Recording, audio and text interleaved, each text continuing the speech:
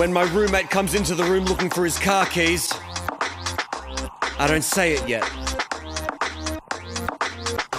And when he gets me off the couch to check underneath the couch cushions, I don't say it yet. No. And then when he says out loud, I wonder where my car keys are, I still don't say it. But then he asks me, do you know where my car keys are? I look at him in his face and I say, have you checked your vitals? I have not seen your keys, but since you're asking me, you better check out that vital. Because I'm not serious, I don't think it's up inside your big brown business. But a funny thing to say to someone who's lost their shit and is stressed out visibly. Where's my phone? Is it up your butthole? I lost my loan. Have you checked up your butthole? I'm losing my patience. Where is your class? Stuck up your ass. I just lost my grandma. Oh my god, I'm so sorry. Are you capable of not saying she's up my asshole? Of course, my condolences. I'm not looking for a silly joke right now. Yeah. What are you looking for? Honestly, just like a shoulder to cry. Have you checked your butthole? Maybe you found your dead grandma up there too. I fucking got you butthole. My family hate me. This must be the reason that I've got no close friends. Fucking worth it, baby. Fart into a shopping cart and sacrifice a loved one, cause shit's about to go off. It's time to wake up, bitches! Look into my eyes. There is no surprise. Everyone is trying to get my fried rice. I was saying before the podcast that we were going to touch this. One of my peeves is how much the sun changes my life. Like, it's gorgeous out right now. I literally feel like a different person. I feel like my best, most realized self. Just because it's sunny out. I haven't done anything. I just feel more motivated. And I'm like... I just feel like alive and content and happy. Like I'm really living life the way I'm supposed to. Simply because... Living your best life? Simply because, like, there is sun hitting things and things growing. And what it makes me realize even more is that I need to leave. You were controlled by your biology? Yeah, and that I need to leave Buffalo. In which direction? The southwest, ideally. Everybody loves Texas, but they do. Oh my God, Austin! Everyone's like, going to Austin. No, that's like the number one. For like South by. No, just not that. They like to visit it. Buffalo is great, but okay, good, thank you. Buffalo isn't great, but I need to get out of here because I literally I'm losing half of my life, half the year. I don't want to live half the year in Buffalo. Like, it's not so chronic and depressed. It's just like, I can't do anything in this fucking city. I don't want to talk about where I want to move, but I want to move out of a place where I lose half the year to snow. I love LA. To make it into the... Yeah. I want to move to LA and just not do anything in the entertainment industry. Well, LA is still cheaper than living in New York or San Francisco. Yeah. Or like maybe even Portland at this point. Oh God, yeah. Because LA's huge compared to those places. So, I'm gonna do one more though. Right. Filmmakers who think resolution equals image quality. Yeah, it shoots 4K. Go for it. What do you got? And wait, also it's geez, this is a long one. It's a good one though. Should make it multiple episodes, right? We can do whatever we want. Okay, so I did that one. I had a little note here that I just wanted to bring up. Yeah, so in 9th grade, Mrs. Kemmer's English class, we were asked I love to... Mrs. Kemmer. Right? Yeah. So she asked us to do like a pet peeve thing, and at the time so you've already done this? Yeah, I have an essay somewhere in a folder at my mom's house that contains like all of my work from school. In terms of pet peeves, I didn't know what to write about because like when you're in your present state of mind, or at least young dumb, I'm like, nothing bothers me. So I had to come up with something. So everything's exciting. It's like, okay, yeah. The future world is we're possible. talking like I'm going to get grade. this. How old are you in 9th grade? 9th grade. Let's see. That would be like 15-ish? Because you graduated 18 and 12th grade, so let's just subtract from there. That's what I got from you is you looked at me like I was wrong. No, you know what you're getting? I know the age of kids. I don't know the age of kids. I took a guess. No, I put my glasses on my forehead, and then I can't see you anymore, so now I'm squinting in order to see you. I should put them back on, like, hey, when you act, person. Can we go back to when you act like some of your tools? Is the squinting tool, is that a thing? Don't people look more attractive when they squint a little bit? Or like cooler or have more presence? No? Maybe cooler. I feel like that's why You get Clint Eastwood doing that a lot. Know what's a good one? I watched an acting class once. Really, I can't remember the actor's name, but he did a thing where he said when you got an extreme close-up, don't blink. Just make sure to talk. Don't Ken blink. Watanabe. Ken Watanabe does that? Yeah. Is it Watanabe or Watanabe? I have no idea. Okay. You're probably right. He did not blink the entirety of Batman Begins. You watch him in the The background. whole thing? Yeah. No matter what the shot was, he didn't blink? He didn't blink. How do you know? Did he talk about it or? It was in an interview. But yeah, that was like a choice that he made. This is like he's just sitting in the background of most of those shots, right? Have you ever Seen the utilized movie? that? No. Have you ever utilized that yourself on set? Yeah. Really? Yeah. Do you get really? Do you practice a lot? So when you get on set, you're not. Because I mean, if I were to do that now, it would be so like, I'm like Yeah, so self-conscious. self-conscious that it's it like, would pull me out of what I'm yeah, trying to do. It's a lot easier to do when you're doing small takes and you're just having a conversation, like shot reverse shot. Yeah. You could be like, okay, no blinking. But the point, yeah, you should practice that if you're going to try to do it. Yeah, and I'm sorry to cut you off, but I didn't really mention the reason why is because when you blink when it's close. See, it wasn't Sir Ian McKellen. It was some British actor who I saw. Michael Caine. Michael Caine. Yeah. He said that it pulls the viewer in more if you don't blink in an extreme close up. Yes. Yeah, and then he did. Your character can look. You can also utilize it to your advantage. If you blink a lot, you look weaker. Yes, yeah. You look strong. Yeah. People, yeah. That's something nobody would ever know. But that said, like the real work and the craft of it, those little tools that people are watching, they don't know when they see Batman Begins and Michael Caine as a close-up. All those little things add up to the difference between a professional production and an amateur production. Yeah, it's because you have people who are taking care with the quality of their work. Brando did a similar thing where he's continually denying the audience's eyes until he feels like it's right. Oh, so he used techniques to make him less interesting and being looked at? Not less interesting. So in like The Godfather, which have you seen The Godfather? No. Yeah, so he's constantly looking down, and then finally when he needs to like make a serious point, right, he looks You up. ever do that? Yeah, Could because you just I'm make not, a choice to do I'm just that? not that. I mean, you can, but the it's gotta director fit. I mean, well, the director could step in and be like, "Don't do that." Do you but also think Brando like had so much sway that he's like, if you're a big actor, a director's not going to tell you to. You're going to make a choice, and you're just going to do it. But he would also be playing these like strong figures, like in Superman. He's Superman's dad. yeah. So it's like he's these big figures on screen, or he's if he's not a big figure, he's the So you gotta be a lead. misunderstood bad boy. You got to be the person that people want to lean into. You got to be someone who's one of the main characters to try to pull that shit off. Exactly. Yeah. What do you like think? you're like You don't mind where me I'm asking like about this, even though we're talking about pet peeves, right? Because I really enjoy talking about this. Do you have any respect? Is there any obligation if you're not a lead or if it's not your show to not try to be really good in a scene or steal a scene? You should still try. Just like make sure that you're not trying to steal a scene. You're just trying to do the best you can within that role. And I use the term steal a scene. Maybe I meant like, what is your interpretation of that I have a term? great example of that. It's in the movie Carrie 2, which I know like everyone has seen. Sure. And there's this one background actor who's a part of the posse of like bullies or whatever, or just I forget if it's bullies, but he has one line in the entire movie.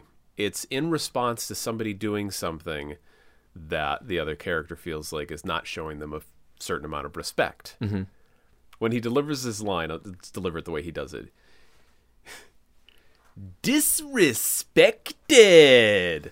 Now, was it meant to be like this guy's a jerk off? I think so. You're not supposed to like the guy. He dies shortly after that. Okay. And so maybe that, but as a choice, it's like, like movies have specific tones. Yeah.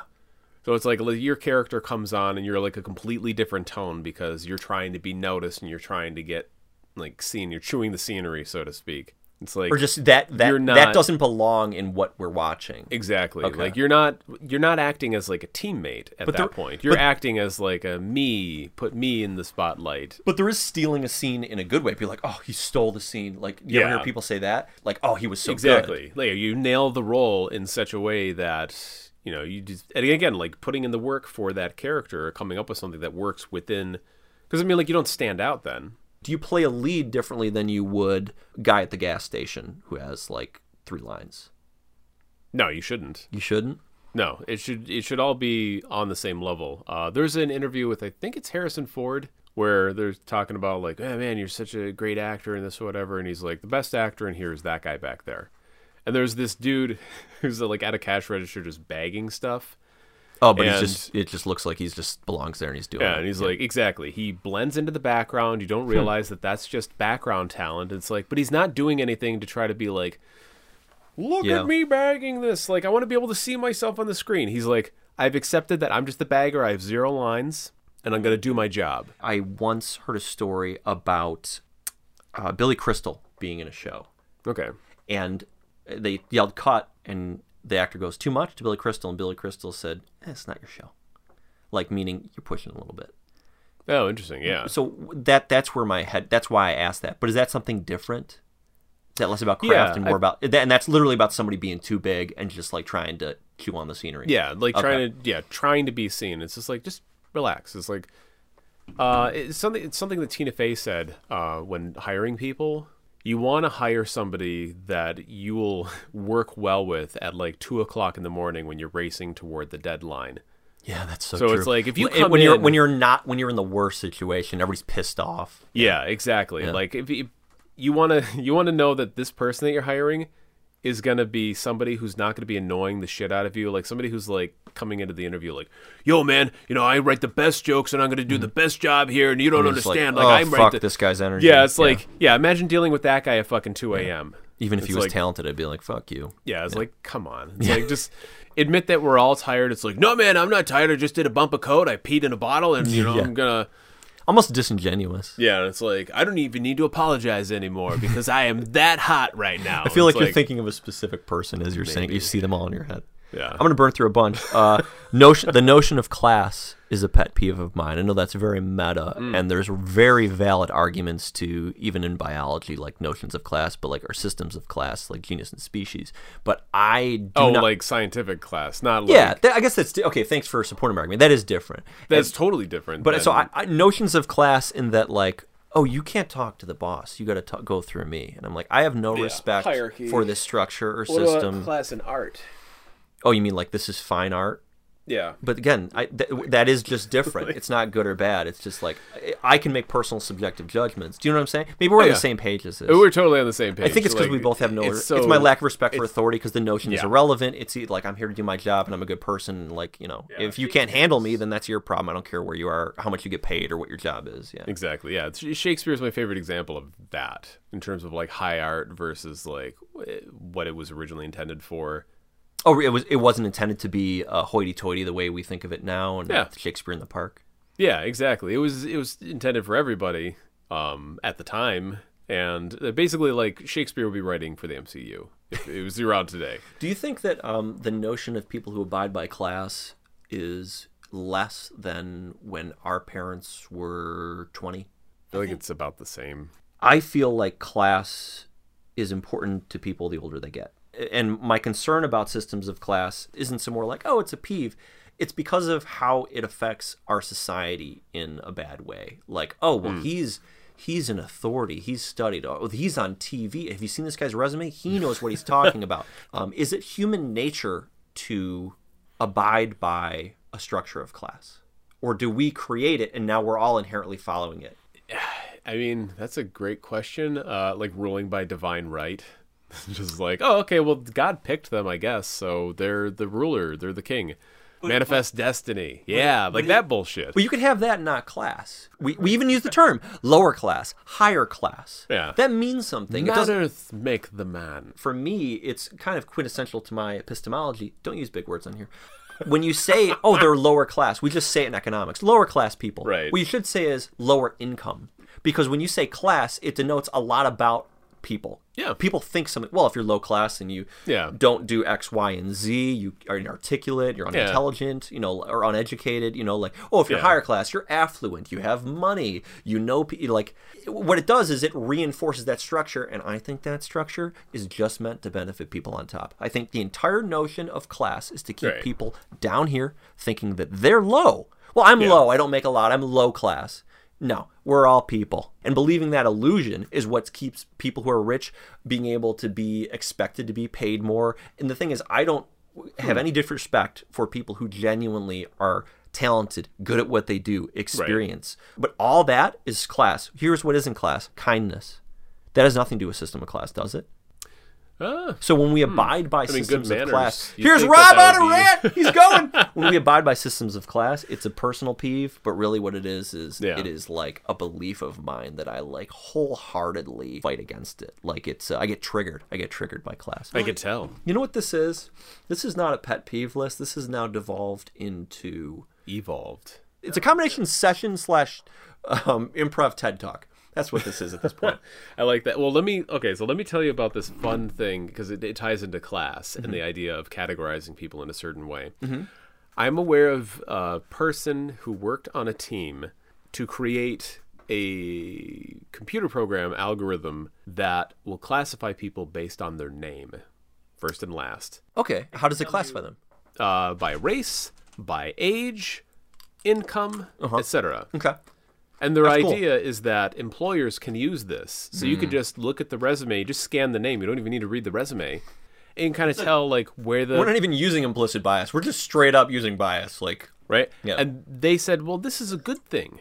Their defense is like, well, I mean, like, you could type your name in and then it would know, like, your ethnicity and give you accurate makeup. Forget all the other ways people can use this technology to outwardly discriminate somebody based on their name. I mean, it's searching, because you don't even need that to find out what makeup you want. You could just look down. I mean, I don't want to get into a conversation about hiring, but that is an interesting. But that's because certain people have you're Dom, Domenico, you're Italian. Then they take the whole history of, okay, where do you live? You live in America. Okay, well, the whole history of Italians in America. Yeah, but then you could take the last name and basically punch it into something like Ancestry.com and see, like, well, Luongos throughout the history of the world, where do they stand in terms of class? Yeah. It's like, what kind of jobs do they hold? How do they contribute to society? This is like the poop thing again. Can you imagine if they found out your name and had your poop? God, I'd be done. They would literally have your social security canceled. number. You'd be canceled. I hate people who talk about being canceled, like who use that not to pick on like you. As a joke, or like no, seriously. You can't say anything anymore. Whatever. I've written blogs about it. Go to IamNotTheNews.com. It's where I fart out sanctimonious bullshit. You can just listen to it. You don't even have to read you can listen to it. Yeah, exactly. How many more do you have? Do rapid fire? Rapid fire. Yeah. Okay. A lack of humility. Yes. People trying to teach me stuff, how to do things without me asking. Mansplaining? Yeah, mansplaining. But let's be clear, because mansplaining people like to pick on. That doesn't mean explaining things if you're a man, right? Mansplaining means it's like toxic masculinity is not what masculinity is. It's essentially getting at when somebody goes out of their way to be aggressive and direct and self-centered and have not a lot of respect. So I guess that is mansplaining. It's asserting dominance is essentially what it is. But the thing is people who do it don't know that that's what they're doing. That's just like, do you have anyone in your life who goes out of your way and be like, you know what you should do, or give you advice? Or my dad? But you can talk to him about other things, right? Well, yeah. Okay. Like, I mean, dads are kind of like the figure where... Yeah, it's like you need... But I mean, like, a lot of times, like, well, okay, so I have a next-door neighbor who, after we moved into our new neighborhood, kind of, like, came out to tell me, like, garbage day is this and blah, blah, blah. And it's like, I didn't ask, but he felt the need to, like, give me kind of, like, the lay of the land. That exemplifies the last two things I said. Lack of humility and explaining things. Have a moment where you demonstrate humility, that you're capable of being humble. Like, you could be like, can you give me that? Or, hey, I'm busy. I appreciate it if you, like, just a moment before I get the same thing where I remind us both that I'm not in charge, that you don't work for me. I don't know why that's a peeve of mine. I don't know why. It's interesting, because I didn't, like, I appreciated him doing that, because I would have had to look that stuff up. How did it go down, this guy, when you were in the neighborhood and he introduced himself and wanted to start telling you shit about the neighborhood that you didn't ask for? Oh, well, first he opened with a joke. Can't barbecue on Thursdays. Yeah, like, he didn't come over as, like, I'm the authority of the neighborhood. He first cracked a joke. He's like, hey, you sick of moving yet? Because we've been moving slowly, like, bringing a couple of boxes throughout the course of the week while I was going there. So he, like, saw you earlier? Yeah. So then, like, after that's the introduction. I can't remember if he actually asked anything like... So he showed you as a person, though, already, prior to that. Like, hey, sick of me. Like, he's trying to, like, hey, just reaching out as a human being, being like, hey, kind of, exactly. Stupid So joke. It's totally different than being like, listen here, garbage has got to be out on. It's like, whoa, who the hell are you? We don't live in the same want to let you house. know, I'm not moving into your basement. If you guys got pets, it's not gonna fly. Like, like the home authority people who, like, send out a letter. It's like, you're not allowed to do this anymore, and it's like, authority. Does that bother you? That's the problem, is authority. it's a gain and loss psychology. It's like when somebody's trying to exact authority on somebody and they haven't shown or exhibited reason for them having that authority, you're going to get kickback. I think we're really on to something here, because do you think that that's something that happens all the time with all kinds of interactions that could be improved upon, that like start lots of pissed off arguments, angers, like peeves on people? If somebody is studied and intelligent on a specific subject, if I was obsessed with art my whole life, okay, history, if I pretty much say like I fucking know everything about art, but if I came in to you and I was like, well, that's because blah, that's too smarmy. But if I was like, oh, is that well, we want? And if I just started doing it without any a bit of, hey, look, I really like art. I don't mean to, give me a moment where you can, my animal brain isn't thinking, oh, this person's up here. And that's something that I think needs to go away in our society. And I think it all comes down to humility. You can be a fucking badass who knows what they're fucking doing and ask people to do things, tell people to do things for you. But if you don't establish that you're not a prick, I don't think that's going to fly anymore in our society. People aren't going to put up with that shit. Oh, he's so talented, but he's so hard to work with. I hate that. I don't think it's real. Because if somebody is an asshole, we don't know who they are. They don't work. It doesn't matter how Unless talented. they're on the spectrum. And it's like, well, then it's not... Personality goes a long way, to quote Pulp Fiction. Do you think people who establish themselves, are well paid, are wanted, get all kinds of opportunities, work, like there's a propensity to be a dick? I feel like the groundwork already has to be there. Look at the guy who... Did we talk about Overnight? The guy who made Boondock Saints? Oh, yeah, I did see that. Okay, yeah. That's a great example of somebody who, like, the groundwork is kind of already there. You're right. He wanted somebody to tell him that he was that great and bulletproof, and then he... Yeah, because, I mean, look at, like, someone like William Fichtner. I mean, the guy's the nicest person in the world, and he's working constantly, has great screen presence, knows everyone. Yeah. That's BDE right there, not using it, not, like, throng it around. So the point is, and this is not my original that's even point. a thing. BDE? Yeah. I don't want to go. I want to talk about it. LDE? How about MDE? ADE, average dick energy. Yeah, it was good. It was average dick energy. It was a fine party. Political identity. What are you? That goes with class. I'm going to categorize it under class. It's like we need to find... I need to know a way to categorize you in my mind, because Is it a natural human trait? It's a natural human trait. Okay. Yeah. Then we're fucked. Well, because we don't have the brain capacity to look at something as its pieces. We need to lump something in as a whole. And you learn to not have to. Yeah, you learn to at Do you least... think it's better to not have to? I think no, because you go. It's that U-shaped curve or bell curve, depending on which way you want to look at the graph.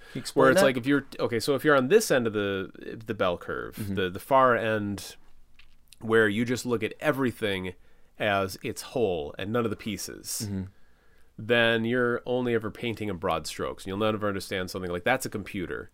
And if it doesn't work for whatever reason, you're going to throw it out and get another one. Yeah, it doesn't work. That's all there is to it. Yeah, exactly. Whereas, like, if you learned like a little bit about it, you could have found that they just ran out of battery. And what's the other end of the bell curve? The other end of the bell curve, there's this example of this. I can't remember the guy's name, but he had a brain injury, and he ended up seeing everything only in pieces. And he worked in like letters like on a page instead of words. Yeah, exactly. Okay. Yeah. So he lost the ability to. Like everything was a group piece. Things back together. Keyboards, they're just keys. Pieces. Okay, yeah, interesting. And it's like that's the other end of the bell curve. So, it's but that would literally be brain damage. So that is literally brain damage. I don't know if you could teach yourself to be that, but you can get incapacitated. Like, let's say you're in a fast-paced scenario. You're on a film set. You're in a battlefield. You're on a soccer field. You need to be on the other end of the bell curve. You need to paint in quick, broad strokes, make snap judgments. Firefighters, even. You need to be able to go make a decision and go with it. You can't sit there and like pick it apart. So, but do you think it benefits people to be able to have that skill of not saying like, all right, well, this is just what it is, versus like, all right, well, let's sit and talk about that. Instead of like, nope, it is what it is, moving on, going to get brunch. I see it as a human weakness. Is it wrong for me to think that? Is that too judgmental? I feel like there's a time and a place for it. You can't say whether or not it's good or bad. Just when it's being applied. Is it a belief, or do you know if it's inherently human to categorize? Like, is that what a human brain does? Yes. Oh, by a pattern Yeah, recognition. exactly. Okay. Tropes and sayings. Working hard or hardly working? That. I just found out what those are called. A colloquialism? There's that, but there's... That's not really what it is. There's crap. tropey jokes that aren't really jokes. Yeah. It's like, I don't want to have to think. I want to be able to participate in a conversation and just rely on non-joke jokes. Or those people, like, that's just where they operate. They're lame, they're unoriginal, and that's just how they want to go through life, and basic, and they're not creative, and they don't really want to... They don't want to critically think about anything. They don't want to recognize the fact that they'll die one day and that they're just kind of like wasting time riding a roller coaster of somebody else's devising. I love that I'm going to die someday. Here's why. I'm not just being cute. Because right now matters, Dom. I'm alive. This matters. When I'm dead, it's over. So this is valuable. Yeah. Knowing that I'm going to die is fucking awesome. Also, because I don't have to put up with this shit anymore. Everyone thinks I'm going to die. I don't want it to be painful. But you know what the great thing about being dead is? You don't have to worry about being dead because you're fucking dead. Your brain doesn't work anymore. Your heart isn't beating. That's one of my... things that make you happy. Things that spark joy. Show me things that spark joy! What's her name? The Maria, whoever. Menudos? Bamford? Maybe I'm thinking of the wrong person. The person who's like, hold it, and if it sparks joy, keep it. And if it doesn't, throw it away. Marie Kondo. Thank you. Yeah. Okay, so let me read this though. At Colin Dickey tweeted this, and then I retweeted it so I could pull it up when we brought it up on the podcast because I can tell the future. Great. Learned yesterday that there's a term for phrases like "it is what it is," "it's in God's hands," "YOLO," etc. Things meant to short-circuit cognitive dissonance and end a discussion. They're called thought-terminating cliches. That's so up its own ass. You would love that. Thought-terminating cliche. Well, that's the thing. Is like, but that's not what it's really called. I've never heard that before. He came up with that. He posited that as he's submitting that to the world. No, as something he's saying that he found out that phrases like that are referred to in psychology as thought-terminating cliche. Oh, really? Okay. Yeah, really? It's a real thing. Yeah, so it's like, well, I mean, like, people have names for everything, so it's like, I guess, I'm saying, like, I don't think Colin Dickey came up with it. It's valid. He saw somebody else drew the term up, and it struck a chord with him, and with me, apparently. Thought-terminating cliche, I like that, because when you say YOLO, what that meant is, like, there's nothing to say to... Though. No, when I say YOLO, which I say all the time, I love it. Yeah, you don't want to think about it, you just want to do it. No, when I say YOLO, it doesn't mean... It's like, you don't say anything to YOLO. It's an ending thing. Is that kind of what he means? Yes. Okay, but I think that when people say working hard or hardly working, you know, like that kind... Like, those jokes, that's not... That's just boring small talk. It is, and boring small talk is a thought-terminating cliche. The idea of not actually genuinely asking somebody because some people laugh what they're at that doing. Shit. Some people laugh at working hard or hardly working still. Some people are like, or like they're on an elevator and they're like, because it's okay, even though we've heard it 1,000 times. Why do we do that? We've been trained by sitcoms to laugh at punchlines. Be boring. It's more original and interesting than saying shit that you think should fill some space. That's what I'm saying. Interesting. Yeah, it is fucking interesting because I still think it's a thought-terminating cliche. It might be thought-terminating, but I think that I was referring more to punny dad jokes. But there are people, I would say a good 50% of people at least, aren't doing it and winking at it. They're doing it for real. It's just a part of their life. Interesting. I'm almost done here. So I said tropes. I don't want to get into a thing about this, but white people who are afraid to talk about race and think that talking about race isn't somehow racist or an attack on them, but don't. That's a whole thing for me. And then lastly, people my age posting about the 90s on social media, like, hey, if you know what this is, then you're a 90s kid, or show that you're a 90s kid by posting an answer to the quiz. Just, you're old, accept it and move on. You're fucking boring. Like, it was funny the first week I saw it, but now it's like, just put the phone down. It's not Go new. outside and you're going to die. I know, it's not new. What I'm saying is, and that's tropey. It's the same idea. It's tropey. Yeah, 50s and it's just diners. Like, unfunny people thinking they're funny because memes exist that you share. Yeah. You're sharing something that you found. We're secretly sad that we were realizing we're old, right? We're all old together? No, you're old alone. Fucking deal with that shit by yourself. I'm off doing stuff. That's my attitude toward it. And I'm probably, I've participated in that. Hey, what are your favorite 90s video games? And I'm like, this is a fun nostalgic romp. But at the same time, it pisses me off, and maybe it's more of like a general I'm pissed off at social media. I like to be reminded that you're old.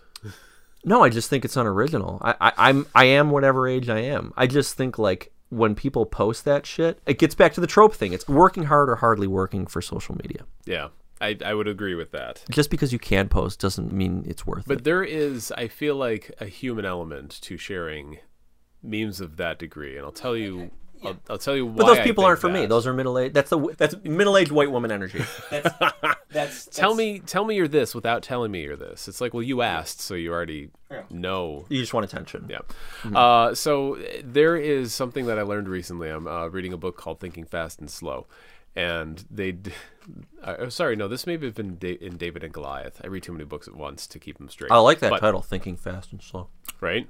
It's a very good book, and it's very long. I've had to check it out at the library twice.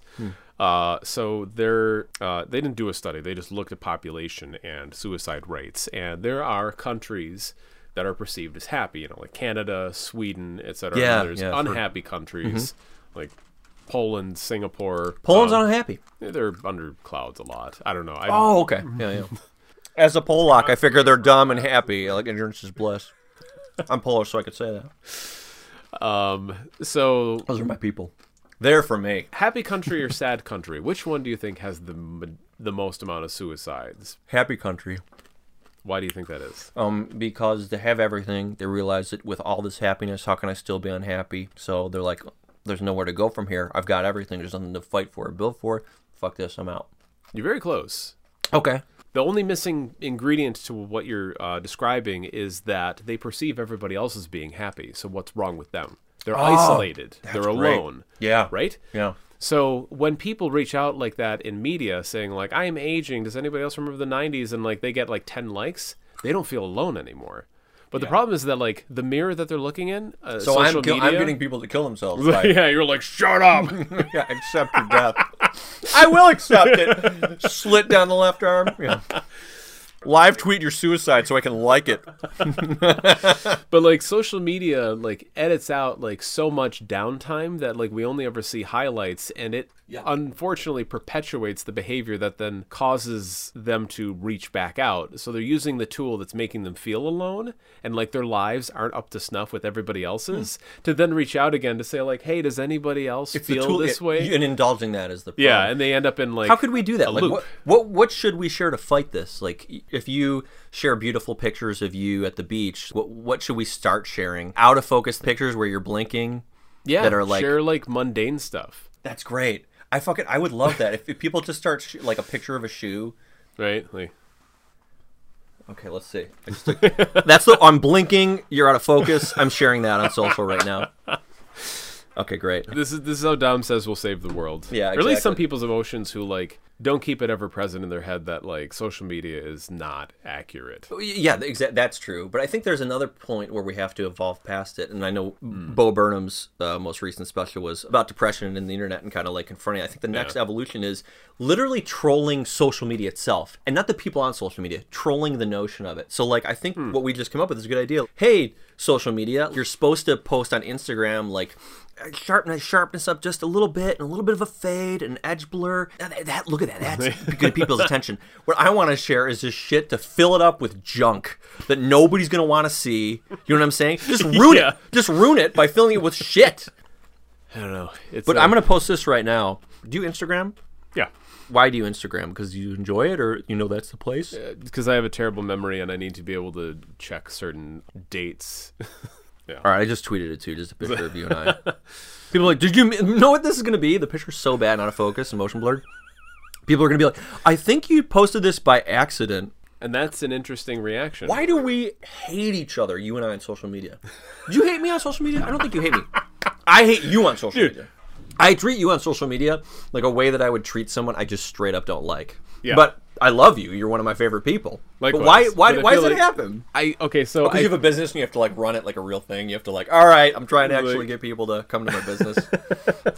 well, no, because like I'll purposely troll you. I'll be like, this motherfucker's posting bullshit again. Yeah, I post serious stuff. What? Oh, we're in a basement. So when people flush the toilet, water. Do you have that going through yours? They don't have a separate one for their. No, it's an upstairs downstairs unit. I'll tell you one thing. I work out and meditate down here. I just thought about for the first time ever what's actually passing through those tubes. Yeah. But when I meditate and somebody's upstairs and they flush the toilet, it is the most relaxed. I feel like it's a babbling brook. I love it. I'm so happy to the You point don't where think about the fact that there's like a turd floating above doesn't your matter. head. I'm just hearing the sound.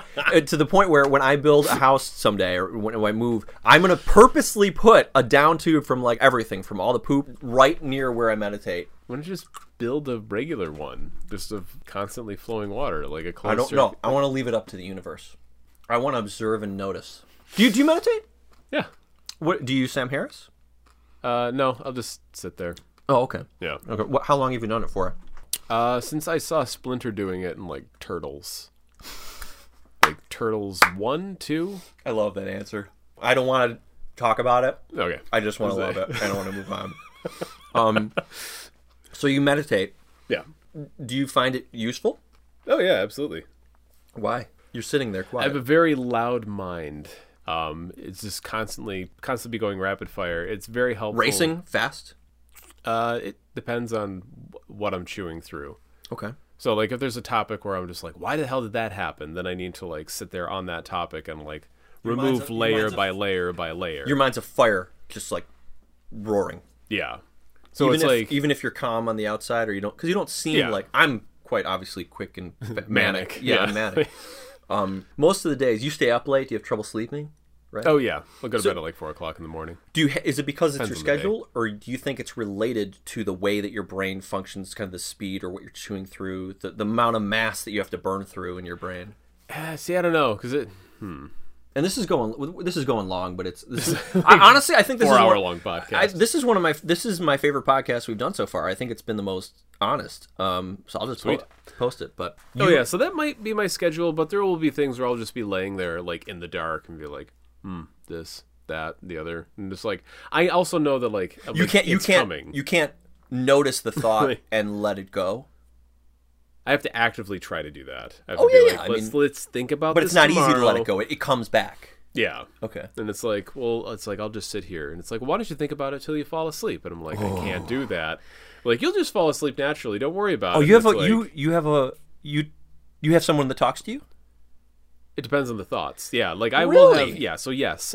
Sometimes it's just me thinking about it. Sometimes it's a banter back and forth between what is essentially that just explains a manifestation of myself. Are you doing that all the time? Do you do that a lot? Are you talking? Are you questioning and then kind of talking to something that's kind of questioning you or saying like maybe not like a lot? Are you kind of having an inner dialogue? Then there's a gallery of people. I have the council, the gallery, the other version of myself. And Can you then see just, these people, or room. it's just kind of going on? You don't really hear it, but it's happening. You're talking. I try to picture the council because facial expressions are very valuable. I would love pictures of this if you could draw them. Yeah, just picture the Knights of the Round Table type room. Or you know what? Describe it, and I'll do a $5 for you, and I'll mail it to you. So like Michael Caine, my father, what I imagine my grandfather was like, even though I never met the dude. Are these different aspects of your personality, or you're saying you talk to them? No, like you talk to Michael Caine. No, I have like a manifestation of what I think this person's personality is like, and my brain reassembles that as almost like a so you talk to people. You kind of do a play run through talking to people who aren't there, who you know about. Yeah. Have you ever talked to me when I'm not there? Is it just how your brain functions? It's something. It's just how my brain functions. Like a default state. Like I also use a thought experiment about whether or not, like how I dodge the question of whether or not I talk to you. Something I've actively tried to do is instead of sharing something now to social media to tie it into the way my brain works, I have been trying to just make what would have been a social media post and send it directly to the person. I feel like everybody does that just for arguments, but I also try to think about that in terms of arguments, humor. Especially. Yeah, who hasn't argued with someone who's not there? Because you're trying to sharpen the blade, so like when you go back into the argument, you feel like you've anticipated how they're going to respond, fuck you and then experiment. you can, it's like, and then like I have a response for that, but then they zig when you think they're going to zag. So one of the things is I'm like, I know Rob is going to be able to hold me accountable if I send him pictures of me either post-workout or working out. So instead of making that a social media post, which I used to do, if you look at my Instagram, I was keeping track of it. Me too. And I was like, Nike Fit Club, get at it. What I was really doing is saying, hey, internet, I worked out, or hey, world, I worked out, so I don't have to do it again soon. Right? Yeah. That's it's me, like, if I see that a couple more times, my brain registers it as that number rather than the amount of times I've worked out. Yeah. Which is a different subset of psychology. Well, there could be a number of reasons why people share working out pictures, you know. Yeah. I forget if I finished the sentence, but like one other thing, thought experiment I do is I try to imagine myself as like a movie that an audience is watching, and if I'm about to make a decision, are they going to be like, don't do that? That's so interesting. Right? Because can I say, I don't do any of that. I have definitely done, I don't know why I do, but caught myself when I find myself arguing with someone who's not there in my head. But my concern for you is that if you can't choose, you can be kind of a recluse, and you can kind of have unhealthy imagination, isolating, and that's reality when it really isn't reality, like conversations you have in your head or the movie idea. The problem with that is like that can be, and I know you're not like this, but lead people down the path of like, oh, I'm susceptible to the world is happening to me. If you didn't have humility, that could be a dangerous line of thought. Oh, the world is imposing it on itself. I'm a victim. Or like, oh, I've already thought about this stuff. I think about this stuff all the time. I do thought experiments. I don't need anyone. I'm arrogant, and it would maybe pull you away. Those would be my fears when you're telling me about your thought process. And the only reason I bring it up or feel that I can is because we're talking about meditation. And I think meditation, for me at least, and if you do Sam Harris, we're on the same page, is all about noticing. That's what he says. It's not about judging anything you do. It's about noticing. Like why I love the water running down the shit tube in my basement is because I'm noticing it. And there's something about for your own health is being able to be like, can I put it down? Can I recognize that I'm angry? That's a lifelong work, but being able to get better at that, I feel, and this has gone on for 4.5 hours. This is Rob's TED Talk. Being able to get better at that is like why I find the value of meditation. But I don't know if you answered my question. So what, in comparison to everything you just described by your brain works, do you like doing Sam Harris? Do you like guided, or are you so used to doing it on your own? Where are you with I'm used to doing it on my own at this point. Waking Up app, by the way, we're talking about Sam Harris. Check it out. Awesome meditation app. So I have a very specific, every Monday I set aside 26 minutes and 9 seconds. Of what? Oh, that's, you do the timer? Every Monday. Okay. Oh, once a week. I spend that specific amount of time. Let's compare. Okay. Open up Waking Up. I don't have it on my phone right now. Oh. I had to make space for my Kindle app. Dom, can I buy you a phone? We're going to do meditation. No. What I wanted to do is I wanted to go in the Waking Up app. You can go to this where you can say, it says how many mindful minutes you spent. And I wanted to compare who's more mindful. This would be a great arrogant. I do more meditation than you do. Well, when we do the life comparison to see who's further ahead. If we ever try to see who's doing better in life.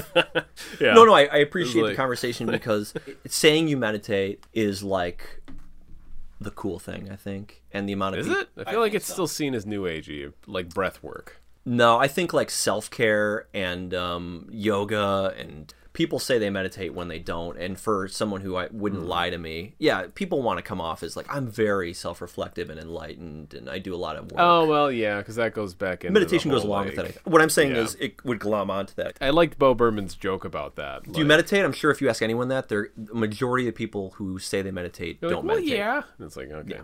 What was Bo Berman's joke? He had that thing about, like, I'm saying this because I want to be seen as intelligent and worthwhile human being. Oh, when he he watches his self, and then is that what you're talking about? No, but that's a great example of that in action. Because he's commenting on that. Yeah, I mean, it's somehow legal, barely people, unpaid. Dude, I have listened that album on Spotify. That's for me. Bo Burnham's for me. No one else gets Bo Burnham like I do. It's funny to see him reach this point in his career. Because I mean, like we've seen other people in the past reach this same point, usually in around like the same time. So like a look back on a piece of shit. When am I? What does my future hold? Like, very self-reflective. Yeah, very self-reflective. The person who's like, I kind of like came into being as a funny person, and now I don't feel funny. I am sorry, Mr. Berman, for comparing you to this person. However, we saw that Berman's happen. A listener, so. Yeah. It's not Berman, also. It's Burnham. Burnham? Sorry, I'm getting your name wrong, and I am Don't apologize to me. Apologize to him. I'm apologizing to him. He's listening. I don't believe it. Cut! One more from the top. All right, speed! Down whenever you're ready. Apology to Bo Burnham? It's over. Go. What were we talking about? You're talking about we saw this happen with like Woody Allen. We saw this happen with Ben Stiller. Yeah. We saw this happen. I like the Woody Allen example better than Ben Stiller. We don't need more examples. It's fine. Yeah, we see that. Is your point the examples? We saw this happen with George Carlin. There's a better example. Like where they're like, this is my medium, but it's like I don't feel funny. I want to talk about some more serious stuff. I started on a more commercial, but now I'm like, I want to be the real me. I don't give a fuck. I love Carlin, so that's my attitude. Yeah, so like Carlin's a great example of it. It's like I don't feel like making you laugh. I feel like now that I have your attention, I want to fucking talk to you about some real shit, and I want you to listen. That reminds me of the sock puppet thing with Bo Burnham when he's like, "Are you fucking listening, dude?" Yeah. So I don't know. So he's processing, and again, like he's processing very real feelings and emotions throughout it, and that's what I like about it. Watching people talk about it as if it's a revelation. I do love it though. I've recommended to people's comments about it. No. I don't give a fuck about reading what people thought about Bo Burnham's special. In my opinion, it's a successful and funny and interesting piece of work. And so I recommended it to you, didn't I? I don't know if you saw it prior. I watched it the day it came out. Okay, then, yeah. Yeah, because I love his stuff. So Yeah. just like the second it comes out, I'm like, Sarah, we're watching this. Yeah, he's a very unique voice. But yeah, I have no interest in people on the internet talking about, it's like, hey, talk about how interesting Rick and Morty is. I'm like, I don't give a fuck. God. Yeah, but yeah. And that said, I fucking love Rick and Morty, but Dan Harmon. But it's like, I feel like I can't talk about the Pickle Rick episode without being like, oh, why don't you go to Spencer's Gifts and spend $50 on a plush pickle? Or you're that guy. Why don't you get a Rick Sanchez tattoo? I on your identify calf? so hard with it. Yeah, that's for me. This episode. Well, this episode is called. What did you call it? You made this for me, You or made this for something me. like that. Yeah. Like this was made for me. I don't Yeah. know. I feel seen, etc., etc. It's like I don't know if that's what you need to talk about. I feel like the Yeah, stuff just appreciate within how it, much like, work he did and like how much you connect to what he made. Yeah. He doesn't have to be. He's so brilliant. Talking about the process drives me nuts. It's like I want to talk about the ideas in the thing, or tell me about like what made you laugh. But like, But it's fun. No, what? Here's the problem with us. Here's my pet peeve about both of us. In a lot of ways, we're like young versions of the two Muppets from Sarah and Waldorf. Absolutely. Nothing would make me happier than to evolve into that. Is that at some point we're too cool for the idea of being too cool. What? Like You can tell I processed it in that moment. I asked what. we know where to go. Where interesting and worthwhile forms of entertainment and things to consume are, but then to try to connect with people over it seems uncouth. Like if we were to do a podcast where we talked about the Okay, Bo Burnham so yeah. special for 3 hours, Yeah. why would we not do that? Because I feel like we would, but we would do it in a different way. I'm But a here's the snob problem. in the No, way in which here's why people we would- want to connect. here's why we wouldn't do it. Because then we are a part of what we hate, which is how everyone wants to, and we feel uniquely different. Do you know? Like I'm describing something. You know what I'm saying? Like, Yeah, no, I know what you're talking about. Yeah, it's like I hate Rick and Morty people, but I fucking love Rick and. Do you know what I'm saying? Yeah, it's But why do I? But I'm a Rick and Morty person, then, we're right? just- Tell me about myself, unless you're capable, because we both have the same affliction. Why do I love and rewatch Rick and Morty in my basement in my underwear, but I would never want to call myself a Rick and Morty person? I would never want to get a Rick and Morty tattoo, Rick and Morty T-shirt. I wouldn't want to let people know I'm a Rick and Morty person. I love Rick and Morty. I'm almost like ashamed to say it. Is it Yeah. because the culture around it is its own thing, like the Bo Burnham special? Yes. I can watch it and love it, and that's a solitary experience. But the culture around the Bo Burnham special, Yeah. why do we hate that? Well, okay, I'm just stabbing in the dark here. Do it. We're figuring ourselves out. Yeah, there's a sense of being perceived as part of that tribe, and you don't feel a kinship with the tribe and the way they act. The people who are going to McDonald's demanding that sauce, and somehow that's a badge of honor. Oh, Szechuan sauce? To show, For- yeah, okay, like okay, to yeah. show, like, well, I'm a bigger Rick and Morty fan Because than then it you are. And becomes it's like, and a now religion. it's about class. Now it's Yes. about religion. Yeah. and it's like I'm a bigger fan of this than you are, and I'm better at being the fan. Yeah, it's like than demonstrating you your are. culthood. Yeah, and it's Whereas, like, whereas, like, if we like something, we just want to sit and watch it. Exactly. I don't want to be a part of a group of people. But yeah, why? we're not Trekkies. But why is it that if you like Bo Burnham and I like Bo Burnham special, and maybe some of those same people, I could talk about how great it is, but at the same time, Yeah. like, I mean, somebody who's older than him who watched the special and they're like, what a revelation that piece of work was. Yeah.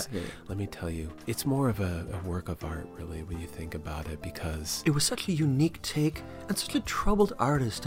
I think you said it best. A revelation.